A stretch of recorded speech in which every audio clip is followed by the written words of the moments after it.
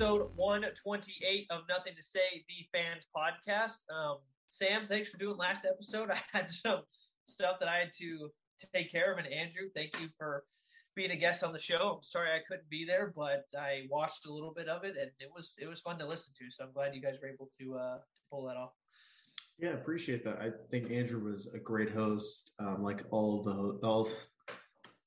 Was a great guest, like all the guests that we've had on. It's just freaked me out because you weren't there. It was like a co-host, a little substitute ghost, and like went to the bullpen, brought Andrew in.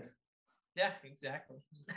But yeah, Andrew, thank you again if you're watching for coming on. We really do appreciate it, and hopefully the next time you come on, I'll be there so we can chat. Maybe I'll be gone that time. Yeah, so exactly. Yeah, he and I and then we'll compare. We'll see which one was better. All right, so we are trying to do some new things here on the show. We've been pretty much doing this show for what is it now? Almost 3 years. It's been a long time.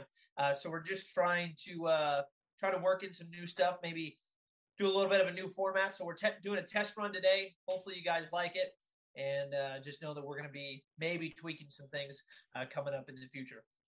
First thing that we need to start with, and it is an unfortunate place to start, but it is a story that we cannot not cover, and it is the unfortunate passing of quarterback Dwayne Haskins. I'm on ESPN right now, and I'll just read you the opening two paragraphs. It says, Pittsburgh Steelers quarterback Dwayne Haskins died earlier Saturday morning after he was struck by a dump truck while he was walking on a South Florida highway.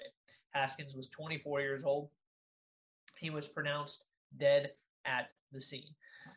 So that news came out of nowhere earlier last week, I should say, and it was awful to hear. I mean, when anything like that happens, regardless of how somebody passes away, it's never easy to take, and it's never easy to read about or to hear. And from our standpoint, again, just we have to cover it because one, it more than anything else, it's the most important thing that happens in the world of sports.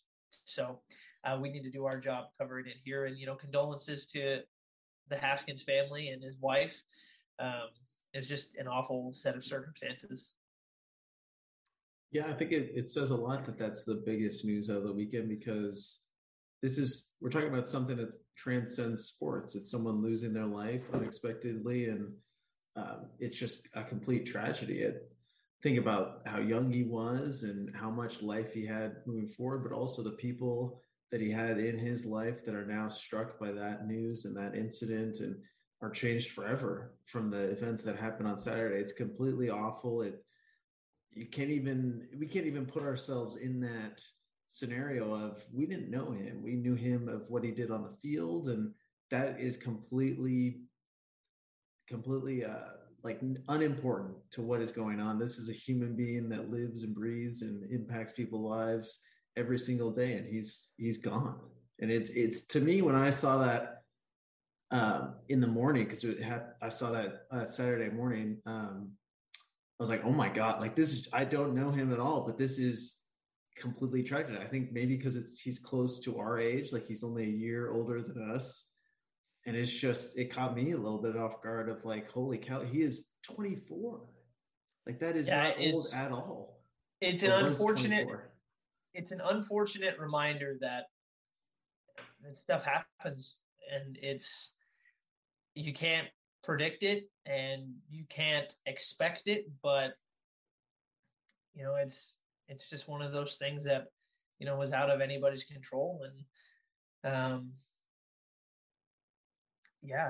well, at least as far as we know. But I mean, I the only real words that I can put to this is that it's exceptionally unfortunate and very upsetting, and just another reminder that it can happen, and we're all human. And unfortunately, for the people in his life, somebody lost a husband and somebody lost their son, and I don't know if he had any kids, but if he did, then somebody lost their father, and it impacts a lot of people. So It's much more important than anything we're going to cover on this episode. It's much more important than anything that happened in sports earlier in the week or that's going to happen upcoming. So, again, our condolences to the Haskin family. We wanted to lead our show with that because it is definitely the most important thing, as we've said over the past week.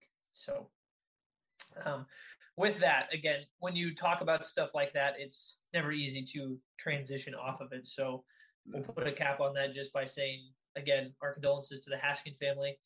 And yeah, we hope you all find some comfort some way in this tragic time. So so again, never easy to transition off of that, but we do have to move on, but we wanted to make sure that was the first and foremost thing that we led our show with. So next, the biggest sporting event that happened last week was the Masters tournament. Now, I was busy at work. I couldn't spend a lot of time watching the Masters, but Sam fortunately did. So Sam, if you could give us a little bit of a recap of Augusta and what took place there. Yeah, I hope I can recap a 4-day event pretty quickly, but I think in short, this Masters was playing extremely tough. I think a lot tougher than we've seen in years past due to weather conditions, and the wind played a huge factor this year. Just how much it was so volatile and how much it changed at different ways, different gusts coming in and out. But I think the biggest stories coming in was definitely Tiger. I can't remember if we talked about it before. We did not.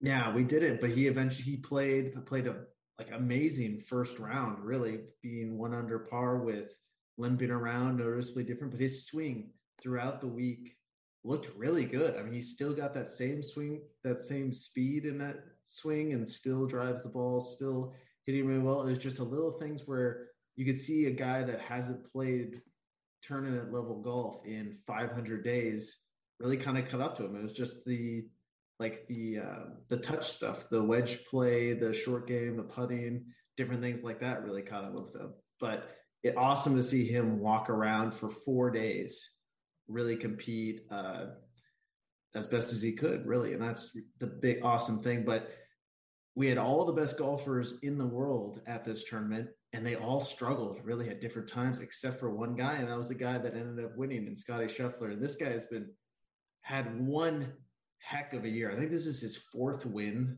this year already. He's the world number 1, just recently the world number 1, wins his first major, won the WGC in, I think it was like Mexico, something like that. But he's won a bunch of tournaments this year, played super well. He's played super well in years past. He's really young, I think only like 25, 26.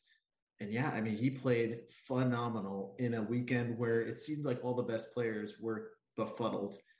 One last thing, awesome to see Rory McIlroy have one of the best rounds of golf I think that Masters has ever seen in that final round, where he shot 8 under, yeah. A final round 64, had 2 chip-in birdies, had that amazing eagle. It just, when you see Rory play like that, you can't help but think, why can't he do this every single time he goes out? Because he makes it look so easy. The dude's got like every golfer says that.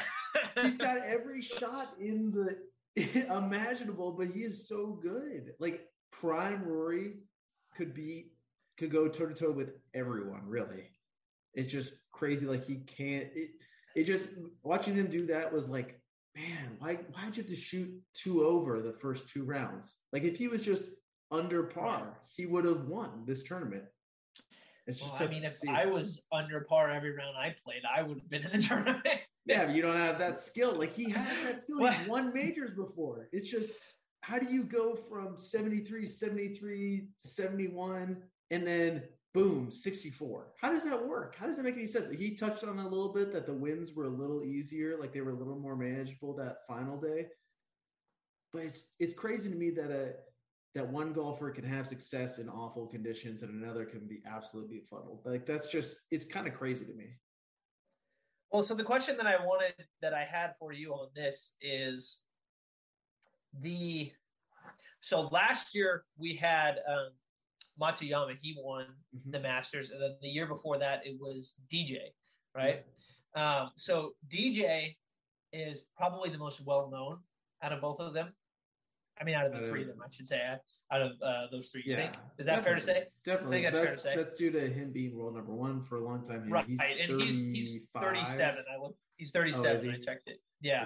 Okay. So he's obviously the most famous out of the three, though. So out of the three of them, so I would say the past 2 years, the Masters have had two golfers who, I'm sure, if you pay attention to the sport heavily, you'd know who Matsuyama is and you would know who Scotty Scheffler is. But I mean, it's one of those things where, in your opinion, do you think it's better for the Masters to have somebody like DJ win or somebody like Matsuyama and Scotty to win? Because I feel like I could hear the argument for both. Because the previous year before DJ was Tiger. Now, Tiger is bigger than anybody, so it wouldn't matter. But then they had DJ, so that was a big name golfer. And then the following 2 years, they've had not two golfers who aren't as well known. So I feel like you can make the argument for both. Like, yeah, you have the star power draw, but then conversely for that, for Scotty and Matsuyama, you have two people who maybe you're rooting for them because they're the underdog. And then, again, they're both young. Matsuyama's 30 and Scotty's 25. So what do you think is better for the Masters and even the PGA? Yeah, it's tough. Nothing will eclipse Tiger winning a major, especially. No, I mean, he'd be in a separate category. So. No, totally. But even DJ, I feel like DJ to mainstream is pretty obscure of a name. Like, he's not going to jump out at you, but all golfers should know who Justin Johnson is. I mean, he's been so prominent in the sport for so long now. Matsuyama, like you said, he's been there a little longer for sure than Scheffler. I think Scheffler turned pro maybe 3-4 years ago. I guess it hasn't been super long. But Matsuyama has been contending for a long time. I think that Matsuyama win was so unique in how it was he was the first Asian born to win at the Masters, I think. I think it's all about the story is really what it is. I think it's a case-by-case basis. I think what Matsuyama showed with his breakout performance is his ability to capture a whole culture, a whole part of the country that golf really has been able to tap into, but this magnetize that with and really maximize that with his ability to connect to Japan especially and other Asian countries and really bring in that viewership as well to the sport of golf with him winning that Masters in such a way. Scheffler, hopefully this is a breakout into a great career. That's the only thing that the Masters really can hope for. Like, it's not a one and done thing. But I think those two instances are like what the best case scenario for the Masters in golf going forward is, that there's these case by case stories for these guys that aren't the big names that really draw in and create that atmosphere. I agree. I think stories like Matsuyama is just as cool as, well, maybe the circumstances surrounding Tiger's win were a little bit different, but maybe that makes it, I don't know. It's hard to judge what is more intriguing, but the way that Matsuyama was sort of able to represent his entire country in the Masters, that was really cool.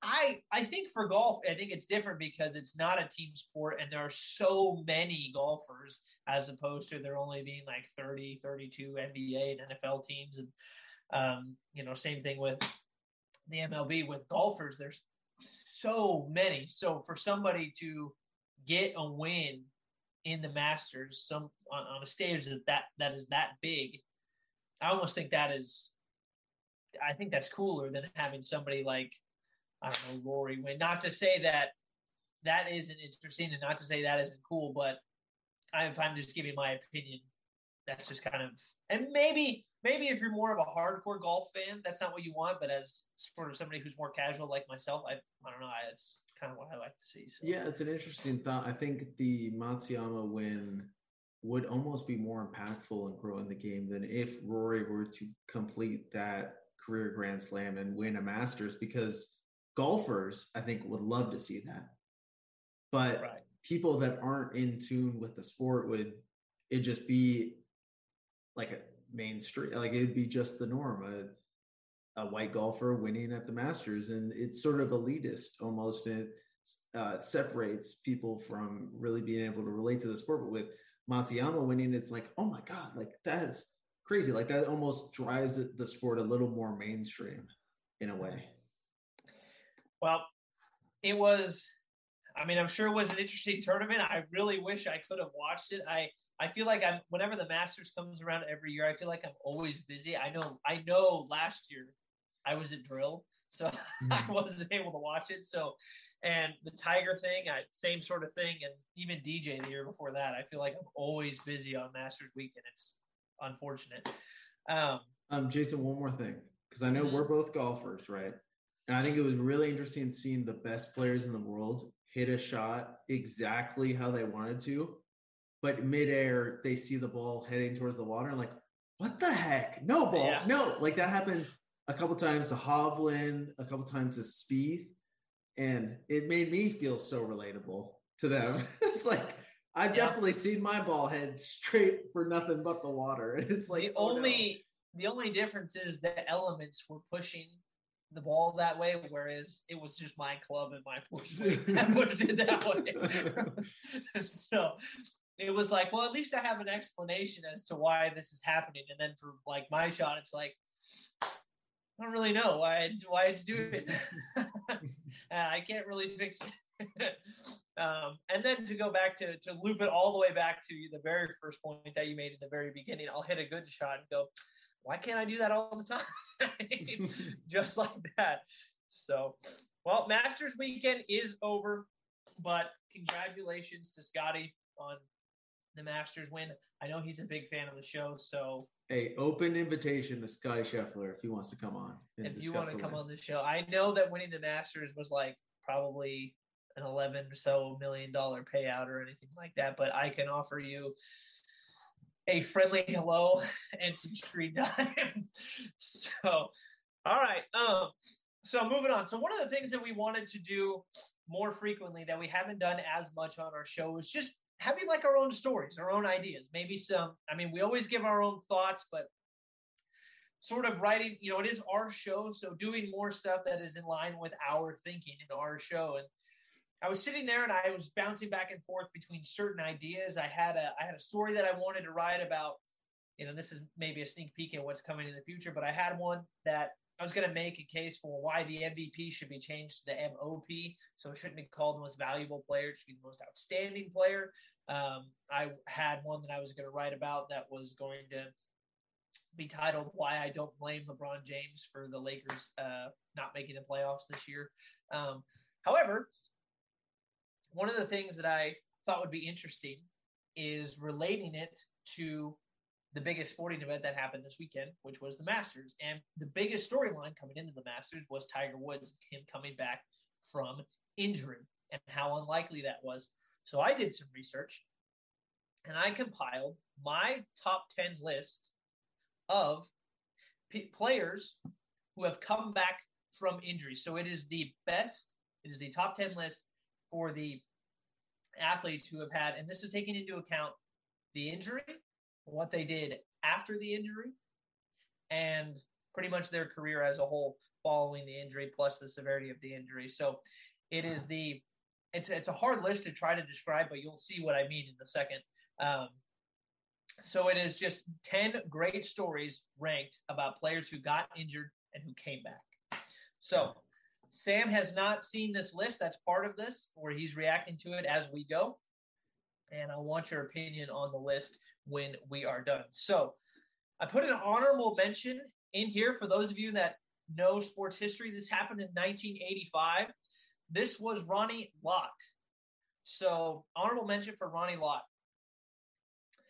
During the final game of the 1985 season, Lott injured his left pinky when tackling a Dallas Cowboys running back.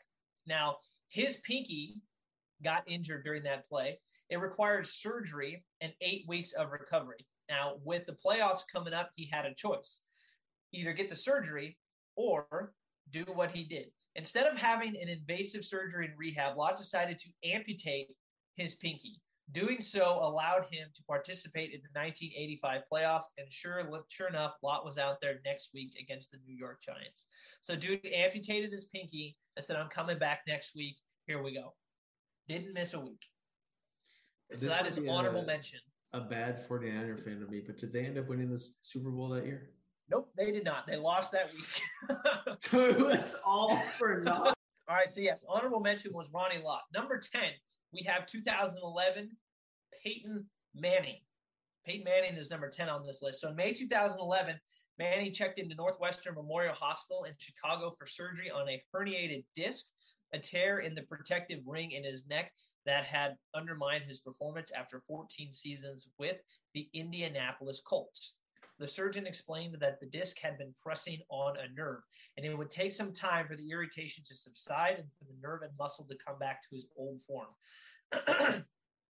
Now, in his next season, coming back from the injury, Peyton Manning threw for 4,659 yards, 37 touchdowns, and just 11 interceptions. And the following year, in 2013, he had his big historic season, 5,477 yards and 55 touchdowns. So that one right there, just taking into account the injury and also taking into account what he did in the following 2 seasons, that's why he earned a number 2 spot on the list. Number 9, those of you who watch baseball will know definitely what a Tommy John surgery is, but the first surgery was actually performed in 1947 on pitcher Tommy John. So the procedure was first performed by Dr. Frank Jobe on Dodgers pitcher Tommy John in September 1974. So taking a tendon from John's wrist, Jobe drilled holes into John's ulna and humerus bones and grafted the tendon in a basic figure 8 design held into place by anchors. Jobe said in 2013 that he gave the procedure about a 1 in 100 chance of working at the time. So Tommy John, that surgery happened in 1974. He returned to the big leagues in April of 1976. In 1976, he returned and finished the season with a 10-10 record, surprising many who thought his career was over. And the following season, he proved that the surgery was undeniably successful, finishing with a 20-7 record, 2.7 ERA, and finished second in the AL Cy Young Award voting. The Dodgers also made it to the World Series. He pitched until he was 46 years old in 1989. He won 164 games after surgery, 40 more than he had won before the injury, and finished his 26-year career with a record of 288 and 231. So he pitched for 14 more seasons after the surgery. It's better. It sounds like it. Yeah. An absolutely crazy story, and the originator of the Tommy John surgery. What do you know? All right. So number 8 was 2011, Adrian Peterson. For those of you who are alive to remember that season. He tore his ACL and MCL in his left knee December 24th, 2011, in a game against the Redskins. Here's the thing. Instead of being out for this extended time, maybe even ending his career, 10 months after his surgery, he was back. And even more remarkable, in 2012, he ran for 2,097 yards, averaging 6 yards per carry with 12 touchdowns, had a Pro Bowl performance, and is one of the best statistical seasons for a running back in NFL history. So that was Adrian Peterson coming back from his injury and just destroying the league. Just carrying people, dragging them. Yeah. I remember that. I remember that season. That was he was on another level. So number 7, again, going back to baseball, for those of you who know your baseball history, this is the bloody sock game. This is Curt Schilling. Schilling at number 7. So here's a quote. Schilling was injured in Game 1 of 2004 AL Championship Series against New York. Team doctors stitched a tendon in his right ankle to keep it from flopping around, and he returned to lead the Red Sox to a win in Game 6 to tie the series at 3-3. The Red Sox went on to win that series and won the World Series for the first title since 1918. And Schilling had a quote for anybody who wanted to know what it was like to play. He said, "If you have the guts, grab an orthopedic surgeon, Have them suture your ankle, skin down to the tissue, covering the bone in your ankle and joint, then walk around for 4 hours. After that, go find a mound, throw 100 or so pitches, run over, cover first a few times. When you're done, check to see if your ankle bleeds. So that was his quote about his injury. That is a very famous game in baseball history. The reason why I put him at 7 is because he actually played through that injury. I give him the nod for doing that. I also give Tiger Woods in 2008 the nod for playing through injury. So he came into the 2008 U.S. Open after severing a double stress fracture in his left tibia. He played anyway. Woods gritted his teeth through 5 days of golf and 91 holes, and he won. He won playing on a double stress fracture in his left tibia and played anyway in 2008. That was one of the golf's most – it's just a very famous moment in golf history. So that was my first 5. Got any argument with the order? We had Peyton Manning at 10, Tommy John at 9, Adrian Peterson at 8, Curt Schilling at 7, and Tiger at 6. Yeah, I was a little surprised by Curt being on there. I couldn't remember what injury he had. Tommy John's a little interesting, I guess, because that injury used to knock guys out of their careers, and then after him, it was almost like there's a chance. But now it's like guys come back from Tommy John surgery all the time. Like, part of the reason you're not an MLB pitcher until you have Tommy John surgery, pretty much. Yeah. Part of the reason why I put him on the list was because think about the medical technology that was around at that time. I totally get it. Yeah. It's just like even the ACL now isn't nearly as damaging as I think when Adrian Peterson, which I would never want an ACL tear, but it's definitely not like career ending anymore. Yeah, no, for sure. So those 5 stories, those 5 injuries are, I mean, 1, tough to play through, but 2, just tough to have and recover from anyway. The top 5, we're getting into the heavy hitters. So this one, somebody I had never heard of. It's happened way before our time. This was 1964, Bobby Bond. All right. Let me pause for dramatic.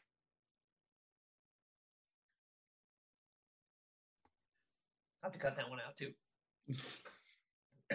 So this was Bobby Bond in 1964 with 10 minutes left in the 6th game of the 1964 finals between the Maple Leafs and the Detroit Red Wings. This is hockey.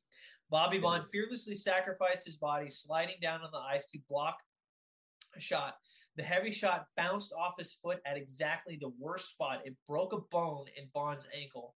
He was carried away on a stretcher, and it should have put his season to an end.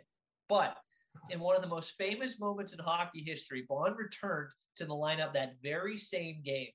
The game had gone into overtime, and Bond refused to go to the hospital. Instead, he was given painkillers and had his ankle taped tightly and returned for extra period of play. Just a couple minutes into overtime, Bond ended up scoring a goal on that broken ankle.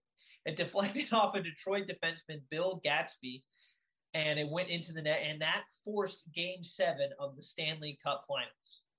And instead of missing Game 7, he ended up playing in Game 7 as well, and they won the championship. So part of the reason why I put Bobby Bond in that list at number 5 is because if you think about how physical hockey is, and you think about what you have to do over the course of a hockey game with a shattered ankle, that's insane. Skating around on the ice like that, and then also to score the goal to send you into the Game 7 of the Stanley Cup Finals, got to put him in there. Yeah, you got to almost critique the coaching staff. You don't have anyone, like a healthy player, that might be better to be put in than a guy that has a shattered ankle? Right. Well, the next one on the list might surprise you. I had a tough time putting him this low, but this happened most recent out of any of the ones. This was Alex Smith in 2018. Put him number 4 on the list. We all know the story. Alex Smith had a devastating leg injury. He ended up having 16 or 17 surgeries, got an infection, almost lost his life, almost had his leg amputated. His injury happened November 18th, 2018. And then almost 2 years to the day after that injury. And on November 15th, 2020, Smith attempted 55 passes in a game against the Lions, completing 36 of those for 390 yards. They ended up losing that game, but that was a career high in both of those areas. And then a week later, he ended up getting a win against Cincinnati. So we all know the story about Alex Smith, where they took muscle from other parts of his body to totally regraft his leg. 16, 17 surgeries, almost lost his life. Again, almost had his leg amputated. It was a story of epic proportions. And if the NFL doesn't name the Comeback Player of the Year award after Alex Smith, they're really doing themselves a disservice. Yeah, no question.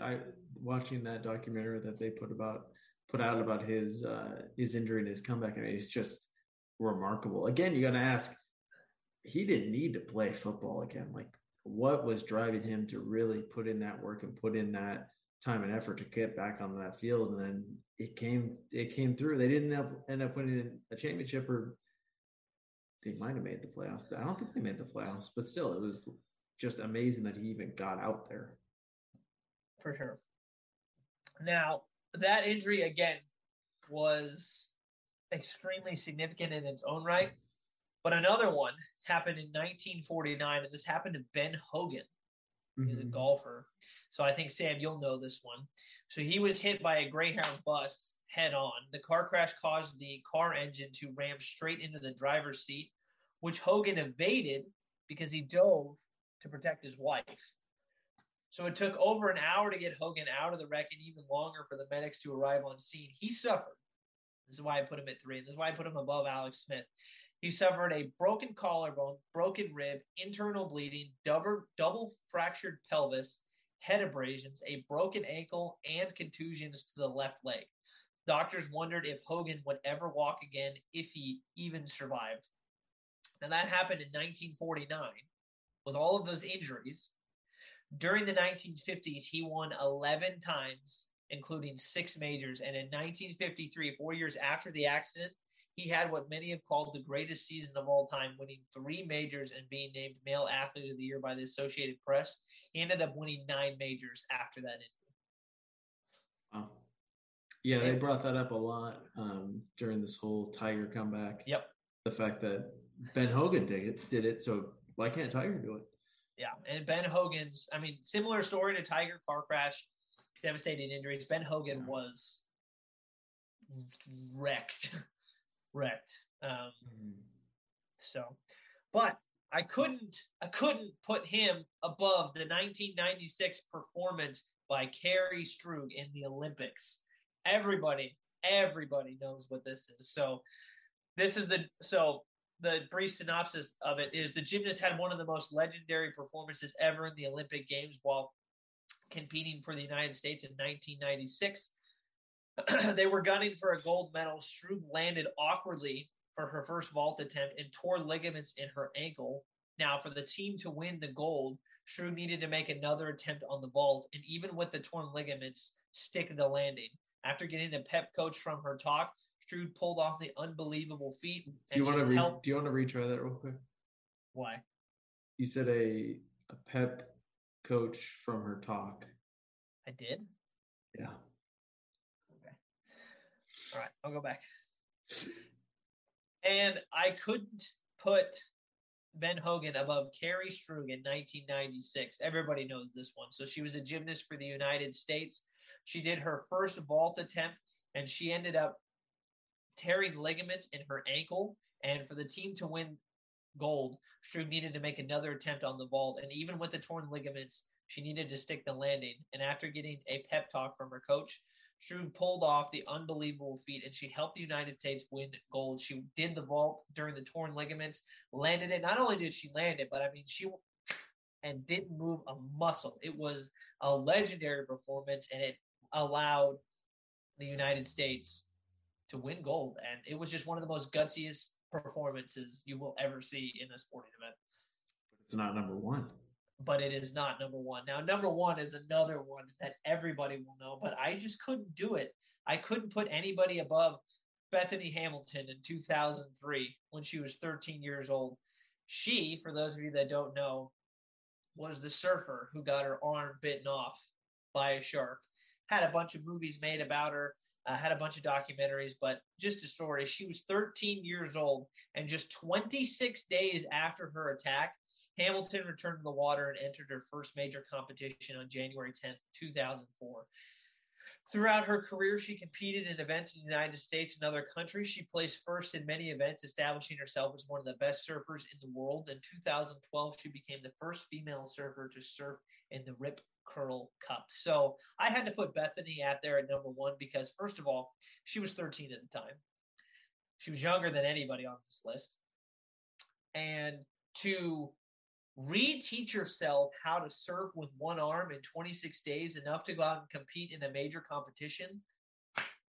I can't think of any better injury comeback story than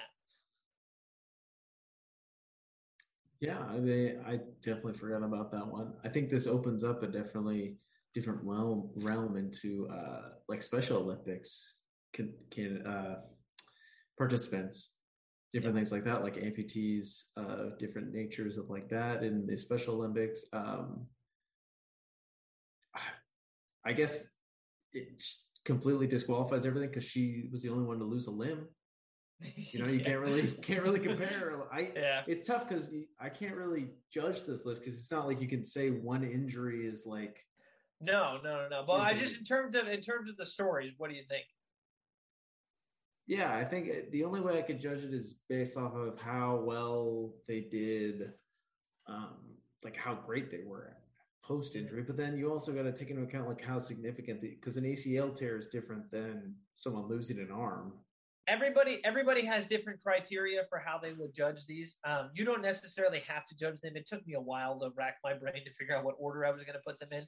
Mm-hmm. Part of the justification for putting people where they were is one, taking into account if you had the injury and then you had time to rehab and come back, versus if you played with the injury. And I think everybody pretty much in the top five, minus Alex Smith and Ben Hogan. But the reason why I put them in there is because their injuries were so severe. And Ben Hogan, the thing that cancels out him not necessarily playing immediately after those injuries is the fact that the severity of his injuries were pretty vast. So I do have to say that I used a bunch of different sources for this list: MLB.com, Sportscasting, Bleacher Report, Cronkite News. Never heard of them, but they gave me some really good information. Men's Journal, thegreatesthockeylegend.com, Sporting News, the Washington Post, and ESPN. So those were all my sources for that list. I hope you all enjoyed that list. It was a little bit different. Let me know in the comments what you guys thought of that list. Maybe there's an injury that you thought I should have put on there that I didn't. There were certainly plenty. I'll read it off one more time. Peyton Manning was number 10, Tommy John 9, Adrian Peterson 8, Curt Schilling 7, Tiger Woods in 2008 6, Bobby Bond 1964. At number 5, Alex Smith in 2018. At number 4, Ben Hogan at number 3, Kerry Strug at number 2, and Bethany Hamilton at number 1. So that was my list. I hope you all enjoyed that story, and hopefully we're going to be bringing you more stuff like that in the future. So the last thing that we have to cover here, just a very short synopsis of it because nothing's really happened with it yet, is the NBA playoffs. The NBA playoffs are going to be starting this week, and we're going to be all over it once they officially start.